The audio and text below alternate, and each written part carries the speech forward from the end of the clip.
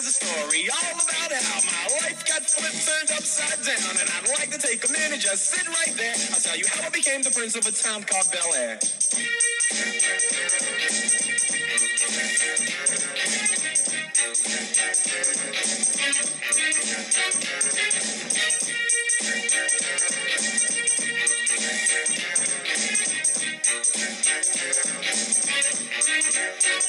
In Westport, Missouri, I was born and raised. My playground is where I spend most of my days. When a couple of dudes, they were up to no good, Starting tricking each other off in the neighborhood. I got in one little orgy and my mom got scared. Said you moved with your auntie and your uncle in Bel Air. I begged and pleaded with her day after day, but she packed my suitcase and sent me on my way. She gave me a kiss and then she gave me my ticket. I put my Walkman on and said I might as well kick it.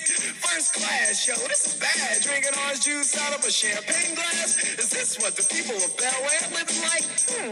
This might be alright. But wait, I hear the prissy, bourgeois and all that. Is this the type of place that they just send this cool cat? I don't think so. I see when I get there. I hope they're prepared for the Prince of Bel Air.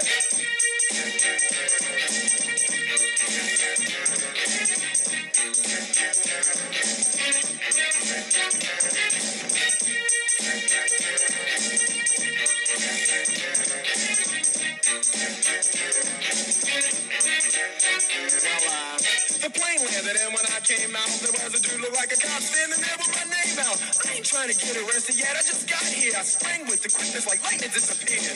I whistled for a cab, and when it came near, the license plate said fresh and it had dice in the mirror. If anything, I could say that this cab was rare, but I thought, nah, forget it. Yo, home to Bel Air.